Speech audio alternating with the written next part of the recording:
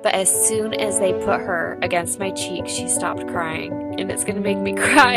It was just like the coolest thing because it was like she knew me, and it was just like anytime someone kind of moved her from me, she would start screaming, and then they would put her, and I would start talking, and as soon as she heard my voice, she would calm down and she'd be quiet. And it was just, that was like, wow, like I'm a mom and she already knows me. This is just insane.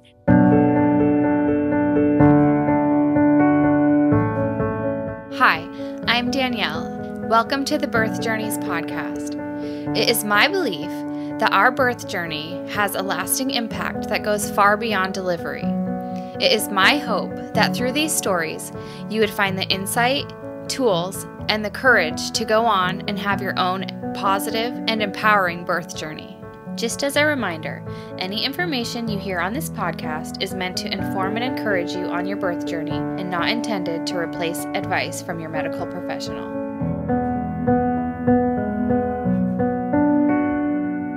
Welcome to the Birth Journeys podcast.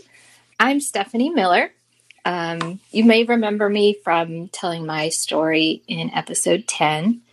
But today I am a guest host for Danielle for a change. She gets to be on the other side of the interview.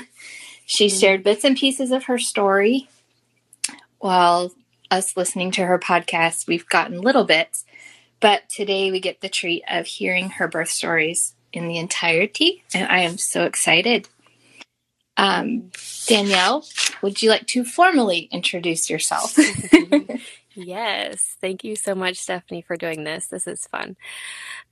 So I am Danielle.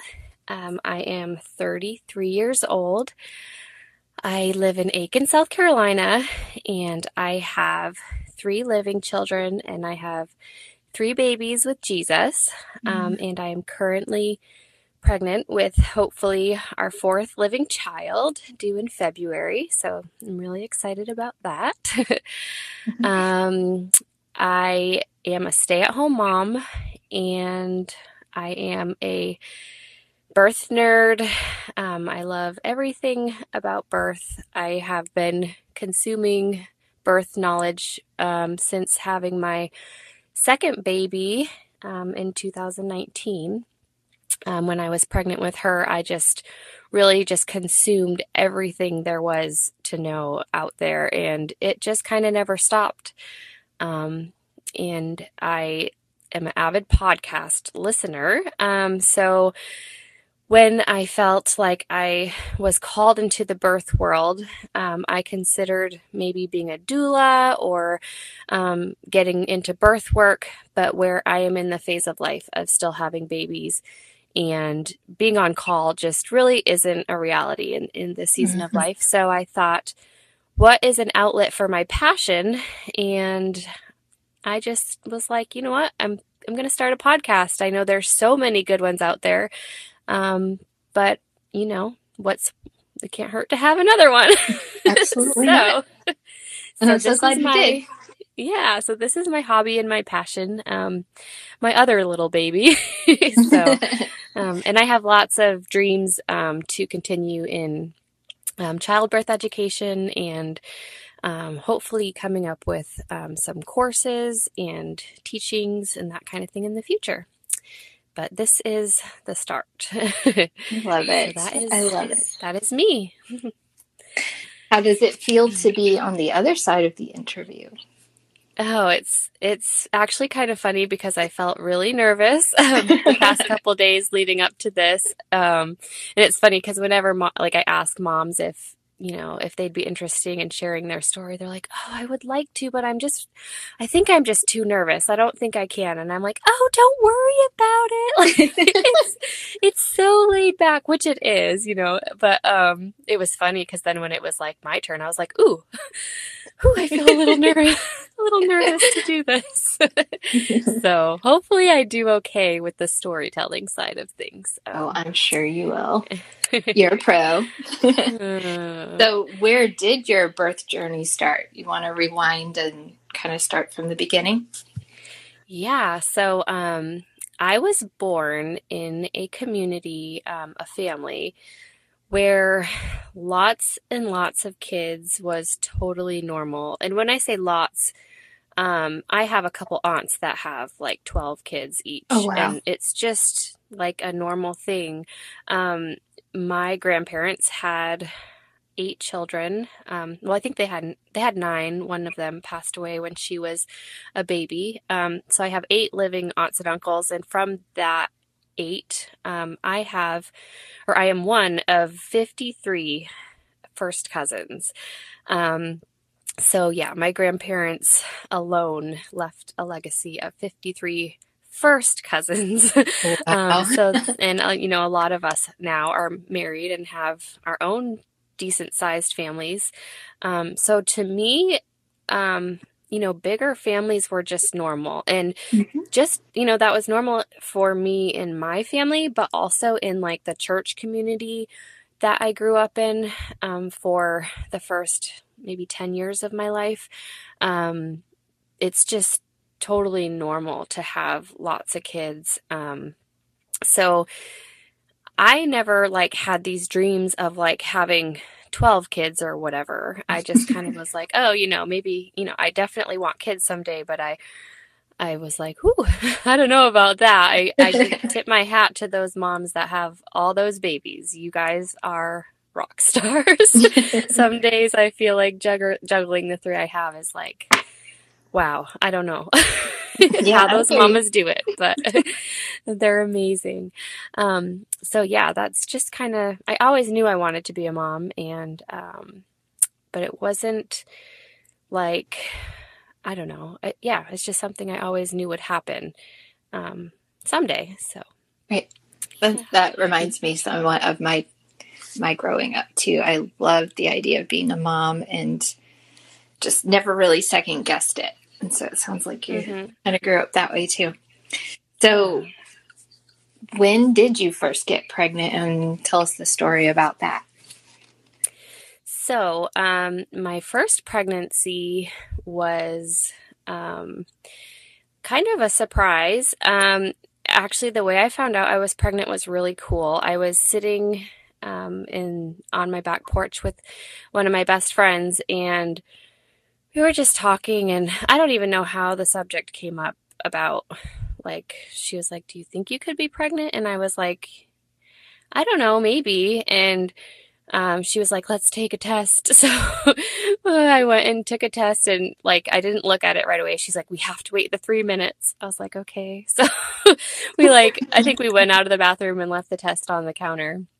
And then we went in, and I can't remember if she looked at it first, or I think she did. And she was like, "Oh my goodness." And sure enough, it was positive. And I was like, "Oh my gosh." Like, I could not believe it. Like, I didn't believe it. I was like, "Are you sure? Like, are you sure it's right?"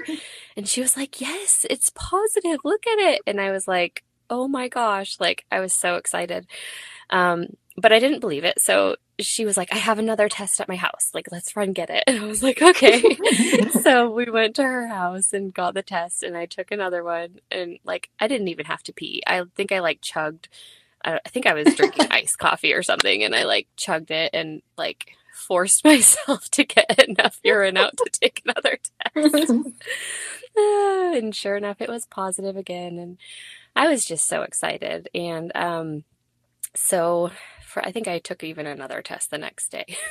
It's like Oh, I wow. just did not You believe it. had to be sure. Yes. So yeah, at that time in my life, I actually was not in a good marriage. So it was kind of, I was so excited and I couldn't wait to be a mom, but at the same time, I was in a scary place with my situation. So with how excited I was, there was still kind of like this other stuff going on in the background that was a little bit like, okay, now what type of Right. thing. So when I think I was about, was I 10? I think I was 10 weeks. I actually came to the point where I had to make the decision to separate from my then husband, and I continued my pregnancy on my own.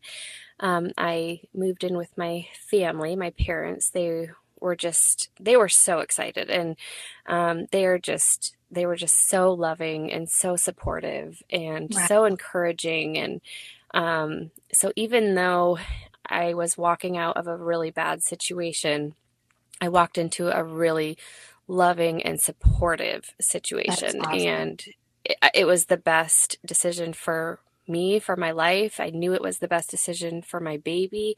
And yeah, as hard as that season was, she was just like, God just gave her to me as like an answer to so many things that I didn't even really knew I needed at that Yeah. point. But yeah, she was a very welcomed, just joyful surprise that, yeah, changed my life in so many amazing ways. So that was, He's a blessing to this day. yes, yeah. So, how did your pregnancy go with her? So, one of my very first pregnancy symptoms was extreme hunger. Like, I was just starving all the time. This was actually before I even knew I was pregnant.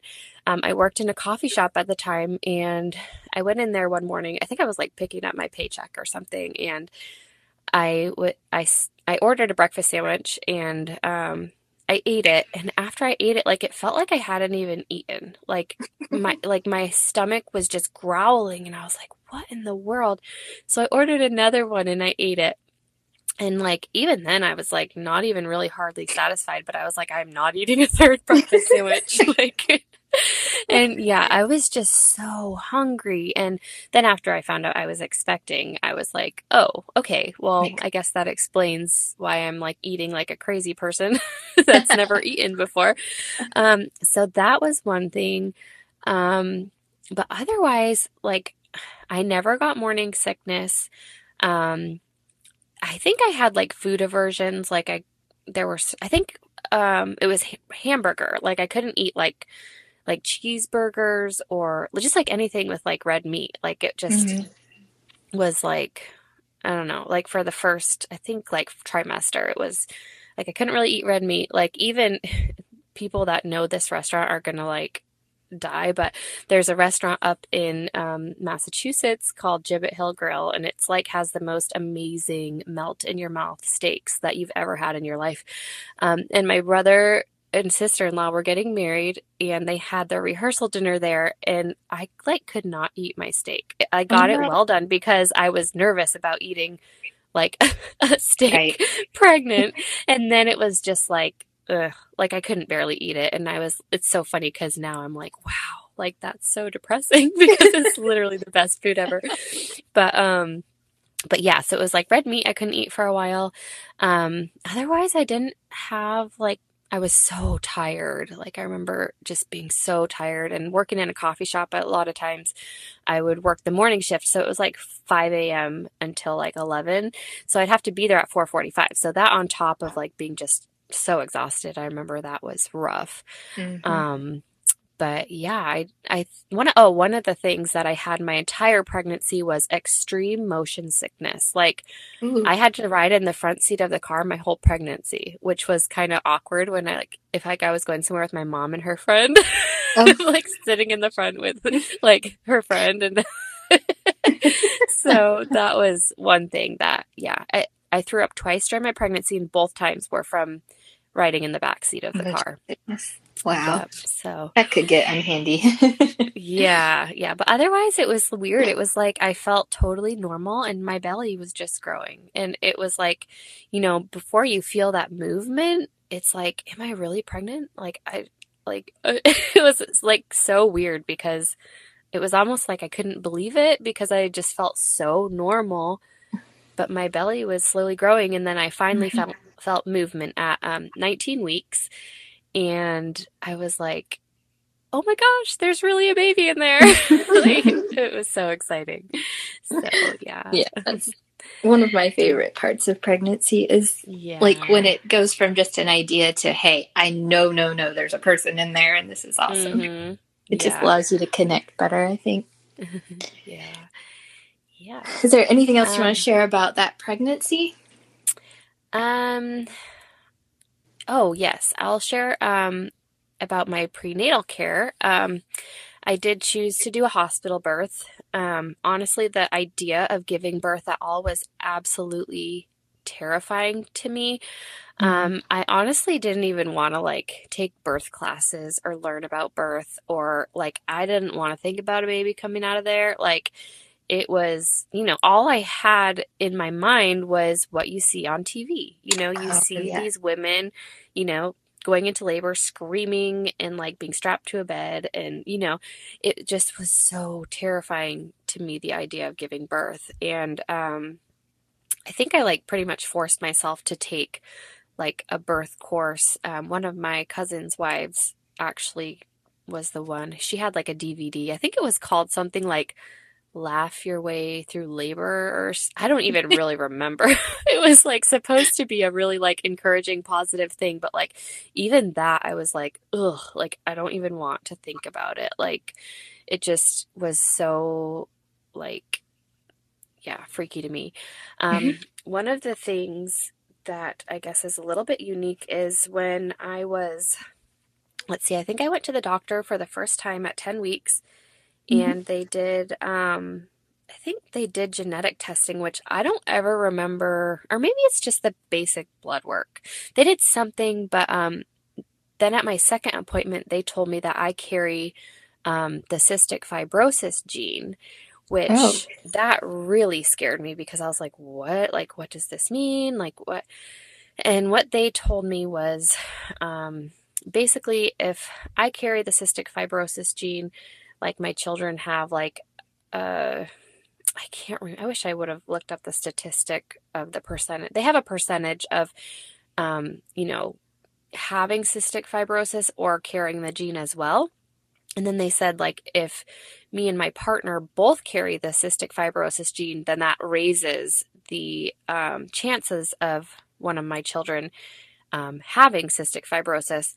And then I had asked, like, I think they like said that they encourage, your partner to get checked to see if they carry the gene as well. And I asked, like, well, what does that do?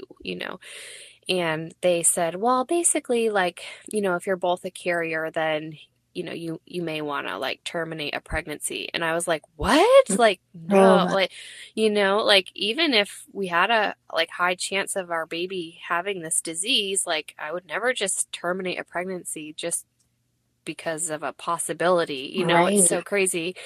But they did explain to me that right after birth, they do that heel prick, Hmm. where they send off to the state or wherever they send it to. And that's one of the things that they test for. So even if, one of my kids happened to have the disease, it's something that's, caught right away. But I honestly don't know anything about cystic fibrosis because I was like, I'm just not going to let it, like the fear of it, Yeah, because just knowing that I was a carrier was scary enough. And, absolutely. um, but so far, I mean, out of my three babies, none of them have it. So, and I don't know really much about it. I just know I carry the gene. And when I found that out, it was really scary. It's not something I fear anymore. Um, But I can but imagine as a yeah, first-time mom, that would be freaky. You don't know what it is, and they're, yes. throwing all these risks and statistics at you right off.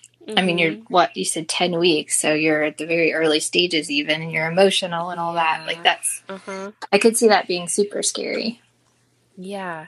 And then, so also with my prenatal care at that 10-week appointment, she was like, do you want to try to see if we can hear the heartbeat on the Doppler? And I was like, sure, like obviously.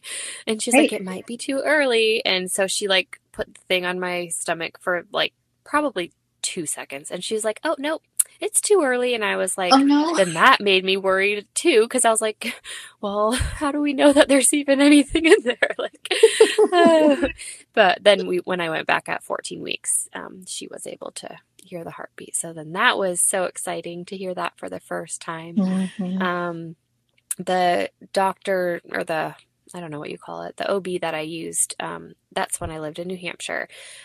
They actually do like a rotation. So you see a new like provider every week. And then when you are in labor, you just have whoever's on call. So Oh wow. that was how it works up there. So you didn't know who you would have. So like going through, there were definitely some doctors I didn't like. I didn't care for. I just felt like they were rude, or maybe they just didn't have a nice bedside manner or something. Hmm. And especially that lady that told me, like, talked about terminating a pregnancy. I was like, oh, I sure hope I don't get her. Right. Like, I she don't seems want her. scary.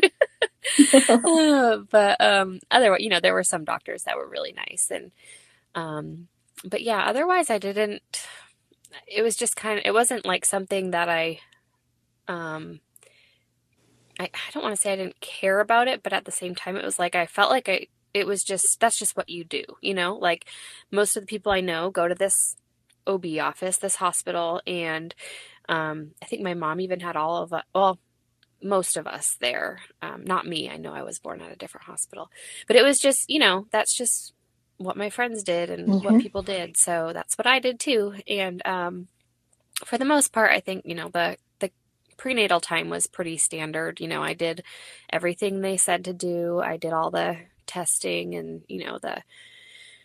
the GBS and the, what's the glucose one? Glue. Gestational Yep. diabetes. Yep.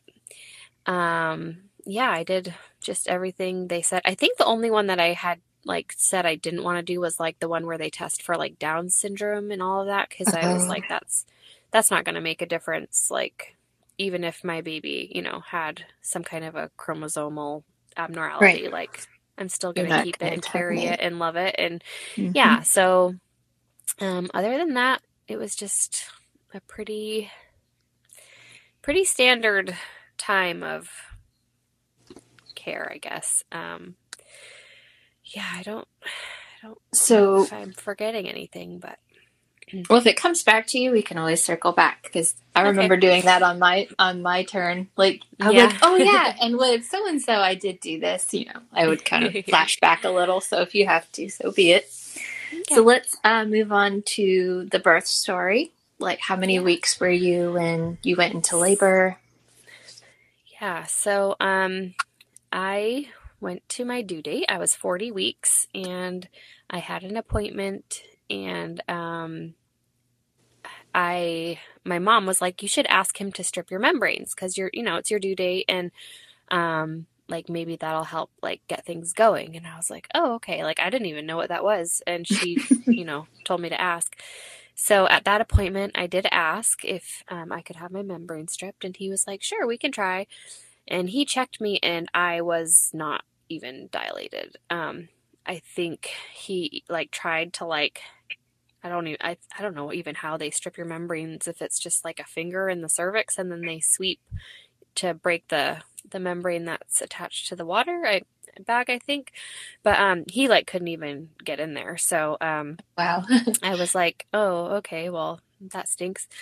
So then I just went home and nothing happened. And then I'm trying to think if I almost feel like I had another appointment in between then and when I went into labor, but maybe I didn't. Either way, I know that I was going to be 41 weeks on a Monday, and it was Sunday morning. I went to church, and during church, I kept feeling like this tightening in my lower abdomen, and I was like, like this is new. I didn't ever like experience Braxton Hicks or anything like that. So I was kind of like, I wonder if this is anything. I didn't say anything to anybody. I just went about my day because it didn't hurt. It just was like it would tighten and then release. And then like a little while later, like they weren't timeable or regular or anything. It was just on and off throughout the day. And I actually have I actually when Ellie was born, I did all my birth pictures and wrote her story down in a book. So I'm going to kind of refer to it a little bit just because her story is the most foggy to me. Yeah. But yeah, so my sister is 7 years younger than me, and she like had a tight group of friends at that time. And I was 25, so that means she was whatever that is, 25 minus 7. Like 16, 17, whatever, 18. So she had a group of friends, all these like young teenagers, and I'm like this pregnant lady, and like after church, we were like decided to try to do all these things to try to like induce labor. So she had her friends over, and my mom's like, have them take you down a ride on a bumpy road. So I like hop in the truck with like her teenage friends, and they take me down like the bumpiest road in our town, and it was so funny. I'm like, it was horrible. So we're like bopping down this bumpy road. I'm like hanging out with these teenagers, like trying to get my labor started. Oh, it's so funny. But that whole day I tried like different things. I like was squatting, and someone at church had told my mom like, oh, I drink ginger tea and that puts me right into labor, which I have never ever heard that, but I was like, I'm going to try it. So we went and got ginger and we made the tea and I drank that. We like were looking at the pressure point massages online, and so I was having like my sister massage my like the one on your ankle, and then there was supposed to be one like I think it's like in between your thumb and finger. And so we're like doing that. Like we're just like trying all these crazy things to try to get me like into labor, but obviously nothing worked. But I did just have those, those tightenings on and off throughout the whole day. And then in the evening, I started feeling it a little bit more. So I finally told my mom, and she was like, ooh, like maybe you need to go to bed and get rest just in case this is, the start of things. And I was like, okay. So I did. I tried to go to sleep, but I just could not sleep. They started coming more frequently, and, I could tell that they were starting to get a little bit more intense. And I just, all night long, I tried to go to sleep, and then I'd get another one. And they probably, like, I don't really remember, but I don't think they were like so painful. I think it was more of like the nervousness and like the expectation that this was happening, and the excitement, I just think all of that combined was like, oh, like this is happening and I can't sleep. So I literally all night long, I just like was in bed, like tossing and turning and watching shows on Netflix, and just like, I don't know. I just was like, I think this is it. I don't know, but I can't sleep. So I didn't sleep. And at like 2 a.m, my mom came down and checked on me, and she said, how's it going? And I was like, I can't sleep. I keep getting I guess the contractions. And she was like, well, why don't you try take a bath and see if that like helps you relax or whatever. So I did. I tried that. I went in the bath, and I remember it kind of slowed things down for a little while. Which now I know, if you get in the bath and it slows things down, usually that's a sign that it's not, it's not the real deal. Time. Yes, it's not the real thing. Yep.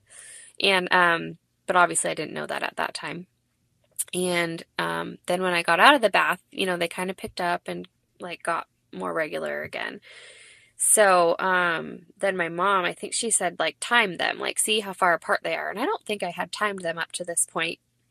So I did start timing them, and they were like 5 minutes apart. And I was like, oh, okay, like this is like what it's supposed to be. So my mom was like, why don't you call the L&D and just see like what they say. So I called, and she said, okay, we'll keep timing them. You want them, she said, if they're 5 minutes apart for, I think it was like the 5-1-1 rule, 5 minutes apart, lasting 1 minute for 1 hour. And she said, if they are still like at this frequency in an hour, you can give us a call back and we can decide then what to do. And I was like, okay. So, I did, I kept timing them, and they were still coming 5 minutes apart. So I think it was like 4 a.m. We all started getting ready to go to the hospital. I wanted my sister to come. She was younger, but I was like, I wanted her to take pictures for me, because she was kind of like she was into photography and stuff. And so I asked her to be my birth photographer, and she said yes. I don't know how stoked she was about that. Like this young girl, like going into a labor. But so my mom and my sister were going to be there, and we got all ready and we got in the car to go, and it was like an ice storm. It was like so cold Oh and no. icy, and it was kind of a scary ride. um, but yeah, so we went in, and that was like at 5 in the morning. And when I got there, they checked me, and let's see, I was dilated to 2. So I was kind of like, okay, well, that's, at least it's something. And I Something. remember the nurse like bringing out it's like I don't know what to call it. It's like a tool that they use to show you like what each dilation looks like. So Yes, it that's was like kind of a terrifying. board. Yep. And it showed like, 1 centimeter is this big of a circle, all the way up to 10 centimeters. And she's Right. like, so you're here and you have to get to here. And I was like, oh my gosh, this is terrible.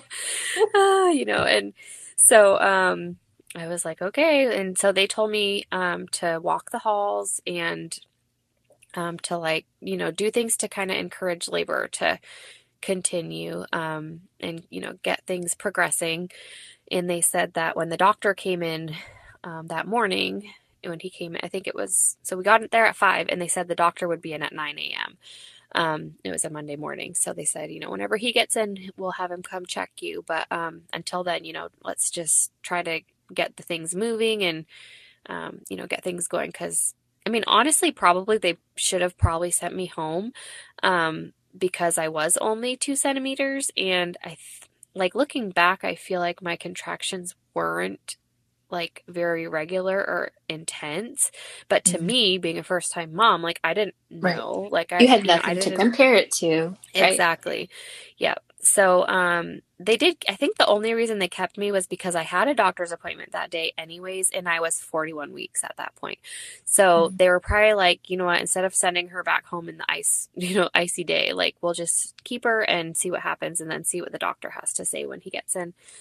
So I did. I walked the halls, and every time I had a contraction, I would like squat down and like like do these little like frog like squat things. And I was trying to like, just get myself, I guess, dilated and get things moving. So I did all of that, and then he finally came in and checked me. So this was like 4 hours later, and I was a 3. Oh no. And he was like, well, he's like, since you are 41 weeks, he's like, we'll just keep you, and like, we'll let you labor naturally for a while. And then, if things don't progress, then we'll just get things going. And I was like, okay, cool. So obviously I didn't know anything about like induction or any of that. I was just like, I trust my doctor, and, I'm going to do what he says. And that was that. So that whole day, I did lots of walking the halls and squatting, and they brought me a birth ball. So I would, rotate on that during contractions. And I'm sure you're exhausted because you didn't sleep the night before. yeah, and it's funny Wow. because I don't remember at what point I kept saying, this hurts so bad. And I was just like, it was so painful. And my mom was like, kept asking the nurses, like, can she get an epidural? And they would not give me one. Like, I wanted one so bad because I was just like, no, like it was so painful. And they were like, no, like I wasn't far enough along. So that was wise of them, obviously, to say no.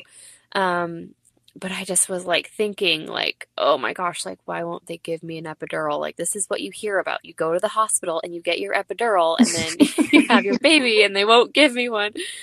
Oh, it was horrible. But yeah, so around noontime, he came back in. So this was 3 hours later.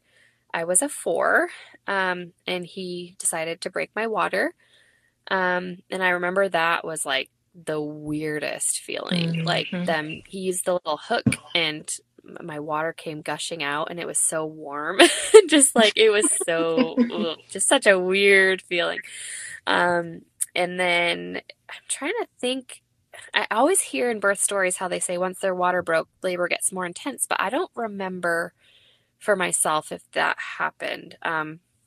But yeah, I do remember just sitting on the birth ball, and I did have some bloody show at that point because I remember getting up and seeing, they had put like Chuck's pad over the birth ball. And I remember getting up to go to the bathroom or something, and there was like blood on it, and it scared me because I didn't like know what that meant or whatever. And the nurse came and she's like, "Oh yeah, that's good. Things are moving." And I was like, "Okay." So, yeah, so I kept, just kind of doing that. I think I tried to like breathe through contractions and all of that stuff, but I know for sure like I was just like tensing up during the contractions because I was fearful. I was tired. I just felt like I was just so nervous about the whole situation. And yeah, so I just continued to labor like that. And let's see, my next note. So at 3, the doctor came in and he checked me and I was a 6. And it's funny because most hospitals, that's when they consider you to be in active labor is when you reach a 6. And I know like some hospitals won't even like keep you or like let you go into labor and delivery until you're a 6. So it's kind of interesting, like looking back, like, I technically shouldn't have even been there that whole day. And like I had already had these interventions and, it's just so funny looking back and knowing what I know now. Like, Yeah. you can't like start picking apart your previous births because you can't change them and they're part of your story.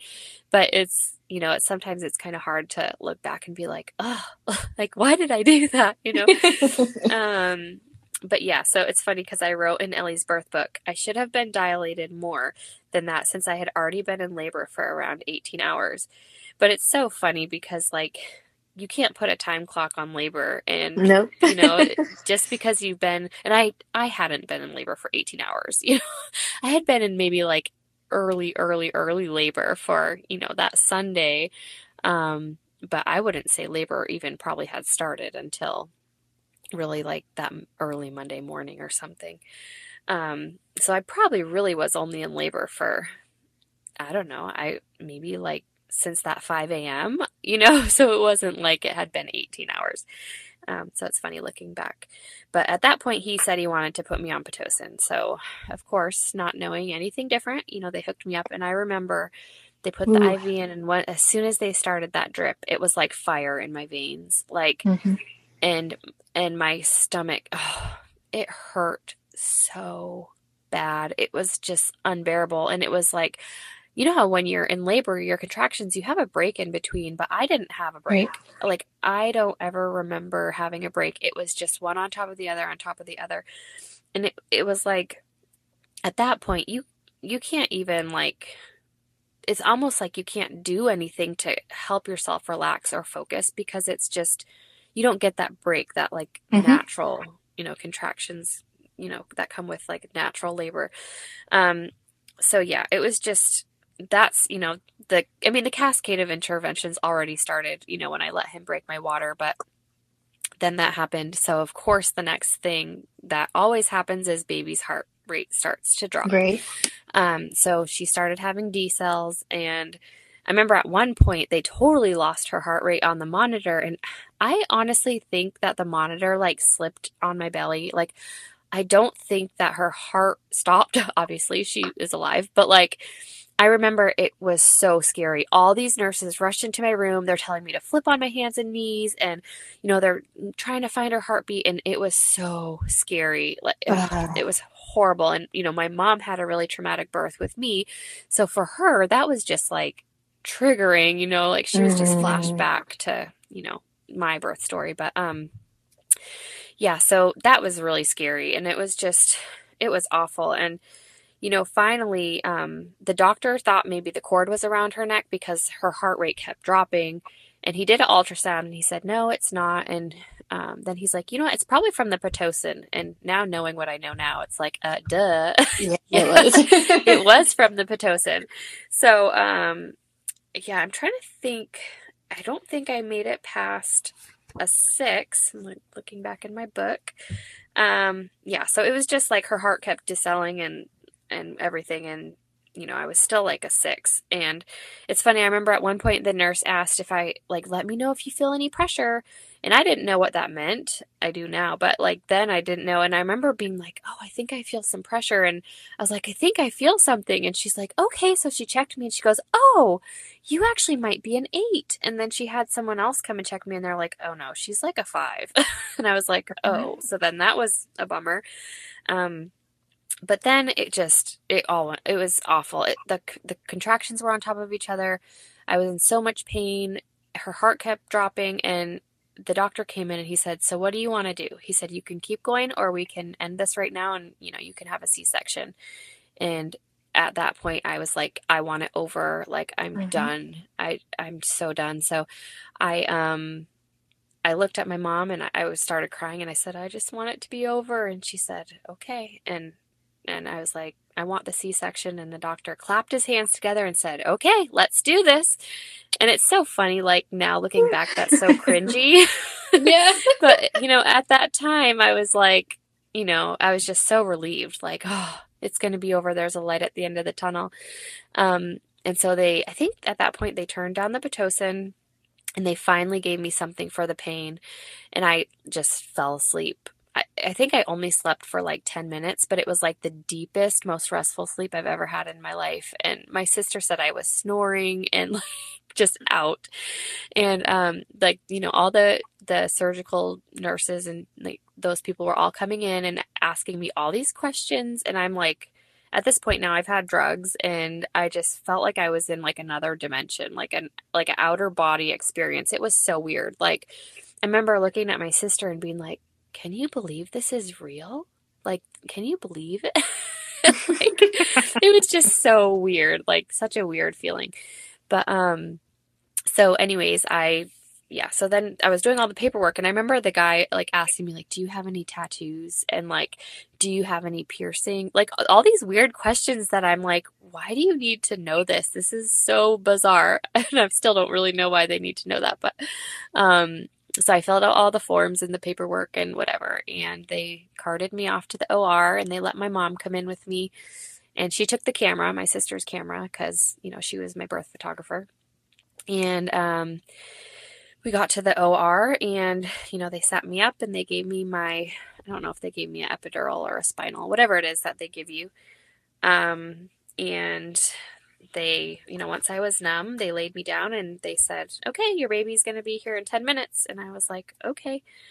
And I remember them doing like the poke test and I didn't feel anything. And then, I remember like them explaining, like, you're going to feel pressure, like, blah, blah. And I remember like I could feel the pressure. I couldn't feel like obviously the actual cuts or like pain. It was just like, I could feel them tugging and pulling and whatever. And, then I remember them picking her up and lifting her over the curtain, and she was mad. She just screamed, just bloody murder. She was not happy. And it was like the best sound because there's Absolutely. Your baby and they're okay, and it was just like, it was such a weird, surreal experience. I think just from being so exhausted and then having like drugs in my system, it felt just like, I can't even explain it. It was almost like, I don't know, just fuzzy. Like, it's just so weird. But they, they wrapped her up and they brought her over to me cheek to cheek. And I remember just the whole time she was just screaming. But as soon as they put her against my cheek, she stopped crying. And it's going to make me cry.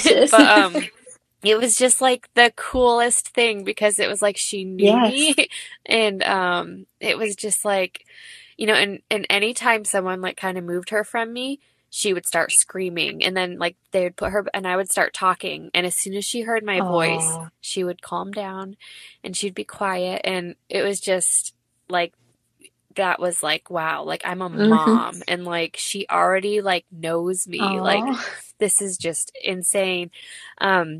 But it's actually cool because the hospital that I went to, they do immediate, or not immediate, but they do skin to skin in the OR. So even though they took her and wrapped her up and everything and put us cheek to cheek, as soon as I was all stitched up, they put her right on my chest. One thing I remember was the doctor came over and it was like right after she was born, he pulled her hat off and he goes, "Look, Mom, I have a cone head." And I was like mortified because I didn't know what that meant. And I was like, "Oh, my baby has a cone head." And like now I know like babies' heads are like pliable, and that's sometimes what can happen if they're in the birth canal for too long. But I remember like thinking like, "Oh my gosh, is my baby's head stuck like that?" It was horrible. Oh my Aw. gosh. But anyways, they wheeled me back to my room, put her on my chest, and wheeled me back to my room. And then, we just started our postpartum. It's so funny because we were in the room, the recovery room, and she was on my chest. And, the nurse was standing there. I don't know what she was doing, doing charting or something.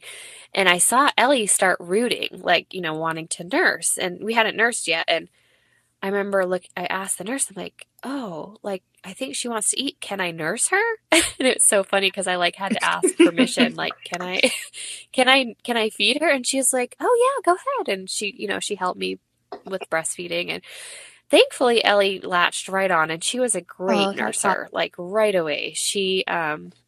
Yeah, she got the hang of it right away. We did have to like do a football hold for a little while because of my C-section, like the Right. incision and stuff.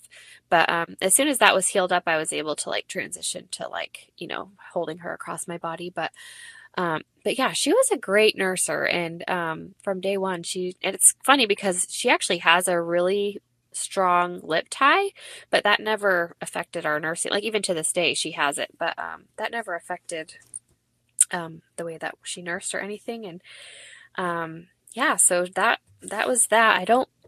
I remember being really weepy, like a couple days after I had her. I just cry and cry and cry, like definitely some baby Mhm. blues. I don't think I had any like postpartum depression or anything. There was a lot going on in my life at that time, so it was, like I don't remember anything really. That time I was just like it was hard for me anyways, like I was healing emotionally Right. from, just years of, bad stuff. And so it was like a journey of, healing my mind and then also becoming a Mm-hmm. mom. And yeah, she was just the best Mm-hmm. thing. It was just, I got to just snuggle. And I lived with my parents. So it was my mom when I'm in postpartum. She is Oh, amazing and she waits on me hand and foot. And so she just took such good care of me, the whole time I was adjusting to motherhood. And they were just so supportive and amazing. And it was just such a special time. Like, just getting to bond with my baby and, seeing my parents become grandparents was so special. And Ellie still to this day has a super, super close oh, relationship with that's them. precious. Would that have been their first But grandchild? yeah, so yep, Oh, she wow. was. So She got the special yeah, treatment. uh-huh, That's totally. awesome. Yeah. Did you have Yeah, any? but my Oh, C-section, that's what I was going to oh, ask sorry, you go ahead. about. Did like your C-section healing? How did that all go? Yeah, my C-section actually, I had a great recovery. Like, I hear these horrible C-section stories and I honestly can't relate because I just feel like my recovery was great. Like I was up walking the next day. Like I had the surgery and then she was born at 8:42 p.m. and the next morning I woke up and I had to pee and I got up out of bed and I walked myself to the bathroom and it was they encourage you to walk as not a ton but little by Hmm. little. I did take the painkillers, like, they sent a bottle of painkillers, and I think I even got a second bottle, which it's funny because I would never do that now. But then, I just was like, being a wimp, I didn't want to feel any pain, so I just stayed on top of my pain meds. And yeah, I had a great recovery. Nothing physically bothered me. I did deal with like constipation after having her. Like I don't think I went to the bathroom for like a week. And it's funny because I just heard another story where the same thing happened and it's totally I think related to all the Yeah. drugs that they give you like in epidurals and like the pain meds and all of that definitely Yes. constipates you. So if you can avoid taking any of that stuff, don't take it. Or at least supplement with something and I didn't, that will aid yes, in digestion. yeah, definitely. Elimination. Yes. Okay. Yeah, which I didn't know. So I remember like the first time actually having to go to the bathroom after having her. It was so Oof. painful, and like then I had the hemorrhoids and all that fun stuff, and yeah, so that wasn't fun. But otherwise my recovery was good physically. I didn't have any issues. My scar healed great. But there was this like weird lingering feeling that I couldn't put my finger on until years later, but like I just felt this sadness about my birth, and I didn't know what it was or why I had it. But there was definitely something that I couldn't put my finger on that just made me feel so sad about my birth. And I don't know, like I think it was, even though I didn't really prepare for a certain kind of birth, and I just kind of like wanted to trust doctors and nurses and not like, I pretty much wanted them to tell me what to do and be like, okay, cool, and go with it. I still like felt like I mourned a vaginal birth, even though it was almost like I didn't even really want to have one, Right. if that makes sense. So I did have that, for a couple of years, that I just felt that weird. Like every time I thought about her birth, I just had that like little sting of like something like I couldn't put my finger on. But it's funny because after I had her, I remember thinking like, man, like I want to do something in the birth world. And I was like so new to the birth world. I had just had a baby and I wasn't even that interested in birth. But I remember even like Googling like what are some things you can do in like the birth world without like having to go to college, because I was like, I ain't going to college. I'm not going to become like a nurse.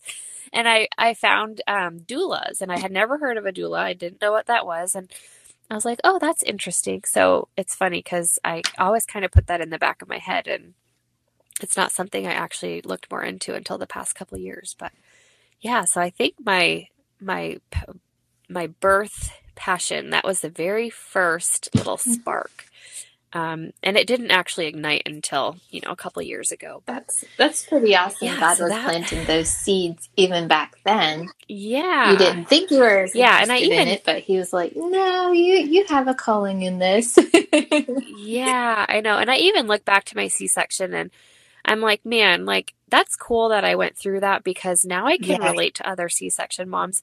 Not really, not in the sense of like, really traumatic or like emergency cesareans, but like, I had a C-section too.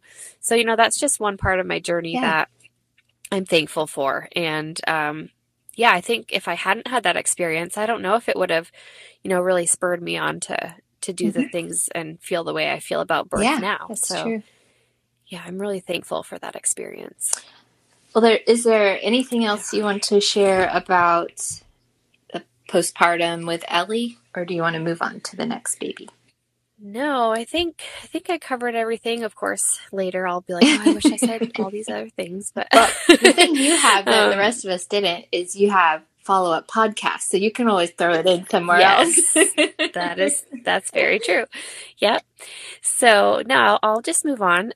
So I met Scott when Ellie was, I think she had just turned 3, and that's my husband. And we fell in love like one weekend. We met online, and we met, we started our relationship over texting, and we met in January in person for the first time, end of January, beginning of February, of 2017. And we were engaged in June and married in September. So from the time we met to the time we got married was about 9 months. Awesome. Or the time we started dating to the time we got married was 9 months. And I wanted more babies now. Like Ellie was 3. I always wanted babies close together. So I was hoping and praying for a honeymoon baby. And, Scott and I, when we were dating, I told him, I want lots of babies and I want them now. And he was like, yep, I'm on board. And I'm like, sweet. So, we got married, and I didn't know too much about my body or my cycle at that point, but so we just we didn't do anything to prevent. Um, I don't um, I don't feel comfortable taking any sort of hormonal birth control myself. So we just were like, well, we'll just, see what happens. And that's what we did. Um, I think it was in January. So we had been married about, let's see, September, October, about 4 months. I was like, okay, I think we need to actually start trying because it's clearly not happening. So I started really diving into learning my cycle and my body, and wow, I cannot believe I didn't know anything about my body and my cycle. That is something that since going on this journey of learning, I have decided that once my kids are old enough, that's something I'm going to very in-depth teach them about, because I was 29, and I didn't know anything about when I ovulated. I didn't know anything about what it meant, like to have these certain things and changes within your body throughout the cycle. I didn't even really know what a period was. I knew you bleed every month, but like I didn't know that it was like the shedding of your lining, and like I didn't know any of that.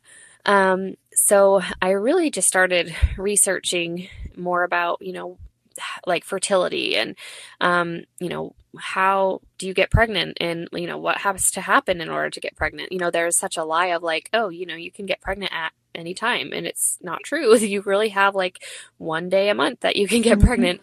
And so that's when I really started learning about all of that. And, I was just starting to learn about like BBT charting, basal body temperature charting. And it was my first time doing it. And I think I actually started like, it must have been the end of my cycle, because I only took my temperature for a few days, like maybe like a week or something. And I saw like a really big temperature spike. And I was like, okay, so I wonder if that means I ovulated. But then I just had this weird feeling. So I was like, you know what? I'm going to take a test. And it popped positive right away. And I was like, oh my gosh, like I'm pregnant. And like this was kind of like our first like month really like trying. And so I was like, oh my gosh, I was so excited.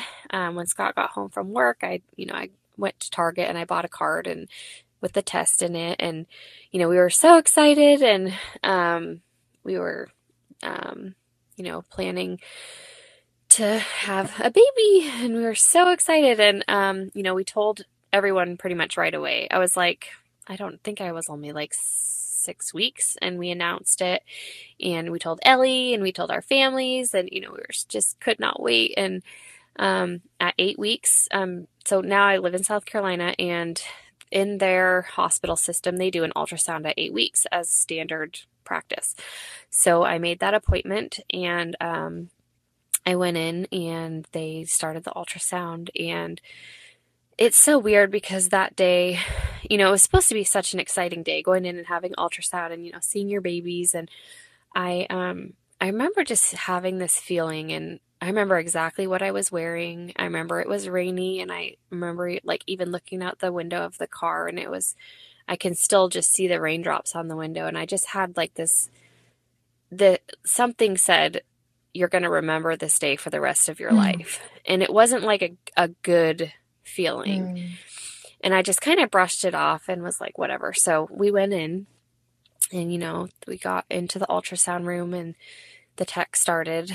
And, those ultrasounds are just terrible because, they don't say, even if it's good, like they don't say anything. So you're just kind of like hanging on with pins and needles, like you don't know what's going on. And she was doing it, and then she said, hang on, I'll be right back. And my heart just sunk, and I just knew something was wrong. And I even like started crying. And I told Scott, I'm like, something's wrong. And he's like, you don't know that. Like, it's fine. Everything's fine. So I kind of like, sucked it up, and the tech came back in, and so did the doctor, who I had never met. I had never met my doctor before, because this was my first appointment, and you have your ultrasound and then you meet your doctor. So this woman comes in, and she's just in scrubs. So she doesn't look like a doctor. I have no clue who this person is. And she comes in, and she sits down at the computer, and she turns the screen towards me, and she points to a baby, and she says, see this? This is your baby. And she said, and right here is where we should see a heartbeat. And she said, but we don't see that. And so I just completely just lost it. Immediately I knew what that meant. Obviously, there was no heartbeat. And this woman who, again, I don't know who she is, she immediately just like wheels the little chair that she was sitting on over, and she just grabs my ankles because, I'm sitting with my legs up and, awkward. She grabs my ankles and she just looks at me and she says, I'm so sorry. And she said, this is nothing that you did. She said, you are not to blame. This just happens. And she just went right into like mama bear comfort mode and like just totally like was just trying to support me and comfort me. And after, I don't know how long we were even in there, but when it was all done, I had to get dressed again, and I'm just a mess, like completely falling apart. And they bring us into an exam room and we wait, and then she comes in and she introduces herself as my doctor. And I was like, oh, well, that makes sense why this woman was in there. And so obviously I'm still just a wreck. I'm just, hysterical. And, she's, I think they even did like a PAP, which at that point it's like, what a dumb time to like be doing a PAP. Like, they're just like, things are just being done to me. Like, and I'm just in zombie mode. Like, I don't even, like I'm just on autopilot. And, so then she explains to me that, it was not, again, she reassures me it was nothing I did, that, miscarriage is really common. This is what's called a missed miscarriage, where your baby stops growing and your body doesn't really realize it until later. And so like if you didn't have an ultrasound, eventually you would just start bleeding.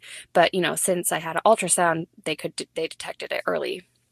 And then she explained to me, she said, I wasn't sure if I should say this, but she said, I just feel like I have to tell you that on the ultrasound, there was a second fetal pole.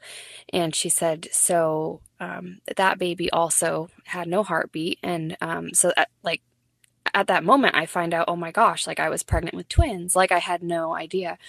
And so that was like another just shock, like, because I always wanted twins. It was something that I always like was in my heart. Like I just thought it would be so cool to be a twin mom and, all this stuff. And so here I am, finding out I just lost twins. And she explained to me that my options were I could do a D&C, which is like a surgery where they just scrape out your uterus.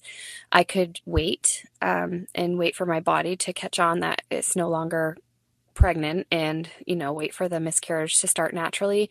And she told me that that could take about up to 4 weeks.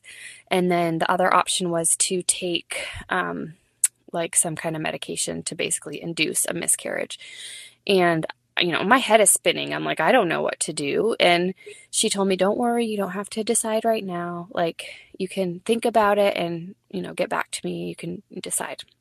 But she did say that she was going to schedule another ultrasound for a week out just to make sure that my dates weren't wrong, and just to see, like, I'll come back in a week. And if they're, she's like, maybe your dates are wrong and you could come back and there'd be a heartbeat. She's like, I just want to make sure before we do anything that, we confirm that this is absolutely, a miscarriage.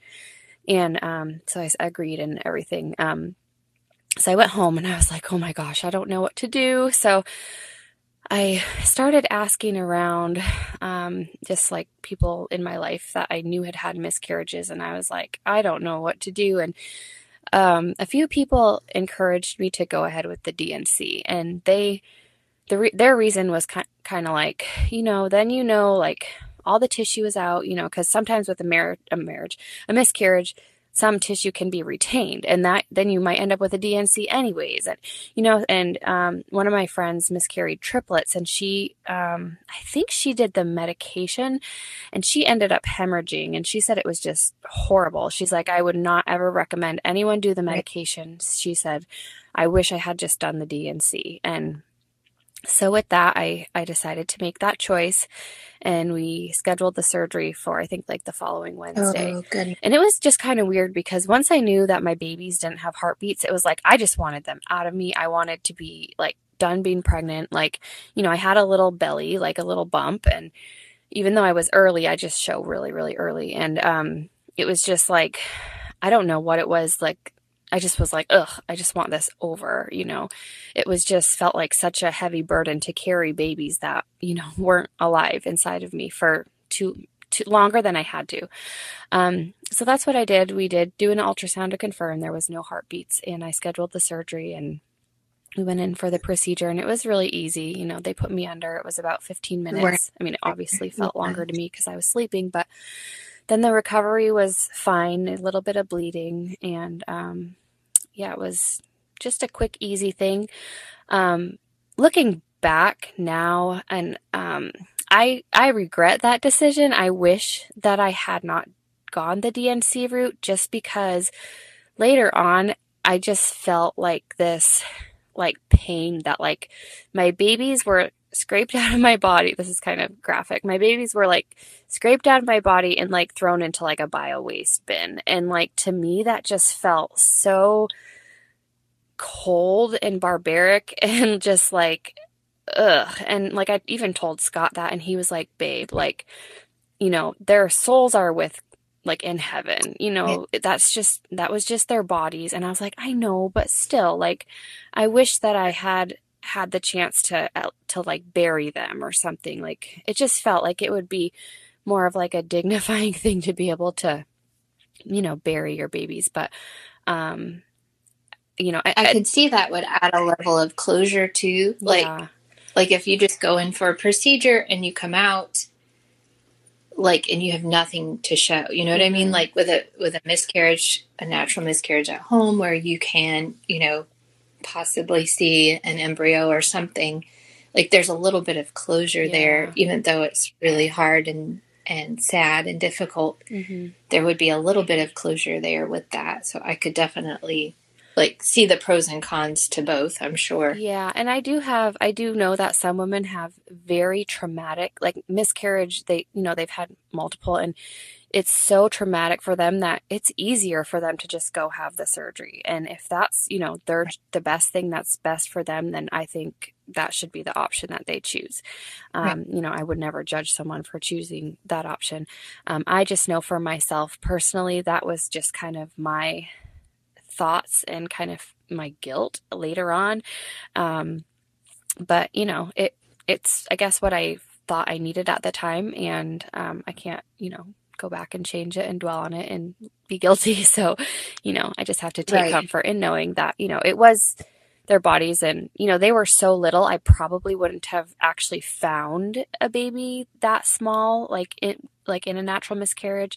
Maybe I would have seen something, but, you just never know. So it's not something that I can, dwell on, but right, exactly. Yeah, so that happened, and then we had to announce that we had lost babies, and we had an amazing, encouraging support system. And then out of the woodwork, I found out that so many of my friends had miscarriages that I didn't even know about, and how common it was. And I had kind of joined this tribe of women that had all gone through the same thing. And as much as it's horrible and everything, it's so comforting to know that there are other people that have gone through it. And as hard as it was to walk through that season of just grief and anger and pain, when I finally came out the other side, I have seen how God has used it for good, because I now feel like I'm able to relate to other women that have gone through the same thing or are going through the same thing. So it's something that I have definitely seen God's glory on the other side. So I'm thankful for that. And that's going to wrap up part 1 of my birth stories. Be on the lookout for part 2 coming next week. And as always, thank you so much for listening. Thank you so much for listening. I hope that you were encouraged in some way through this story. As a reminder, please rate and review our podcast, and you can connect with us on social media at Birth Journeys Podcast. For more information or to share your own story, please visit birthjourneyspodcast.com and fill out the brief questionnaire. See you next time.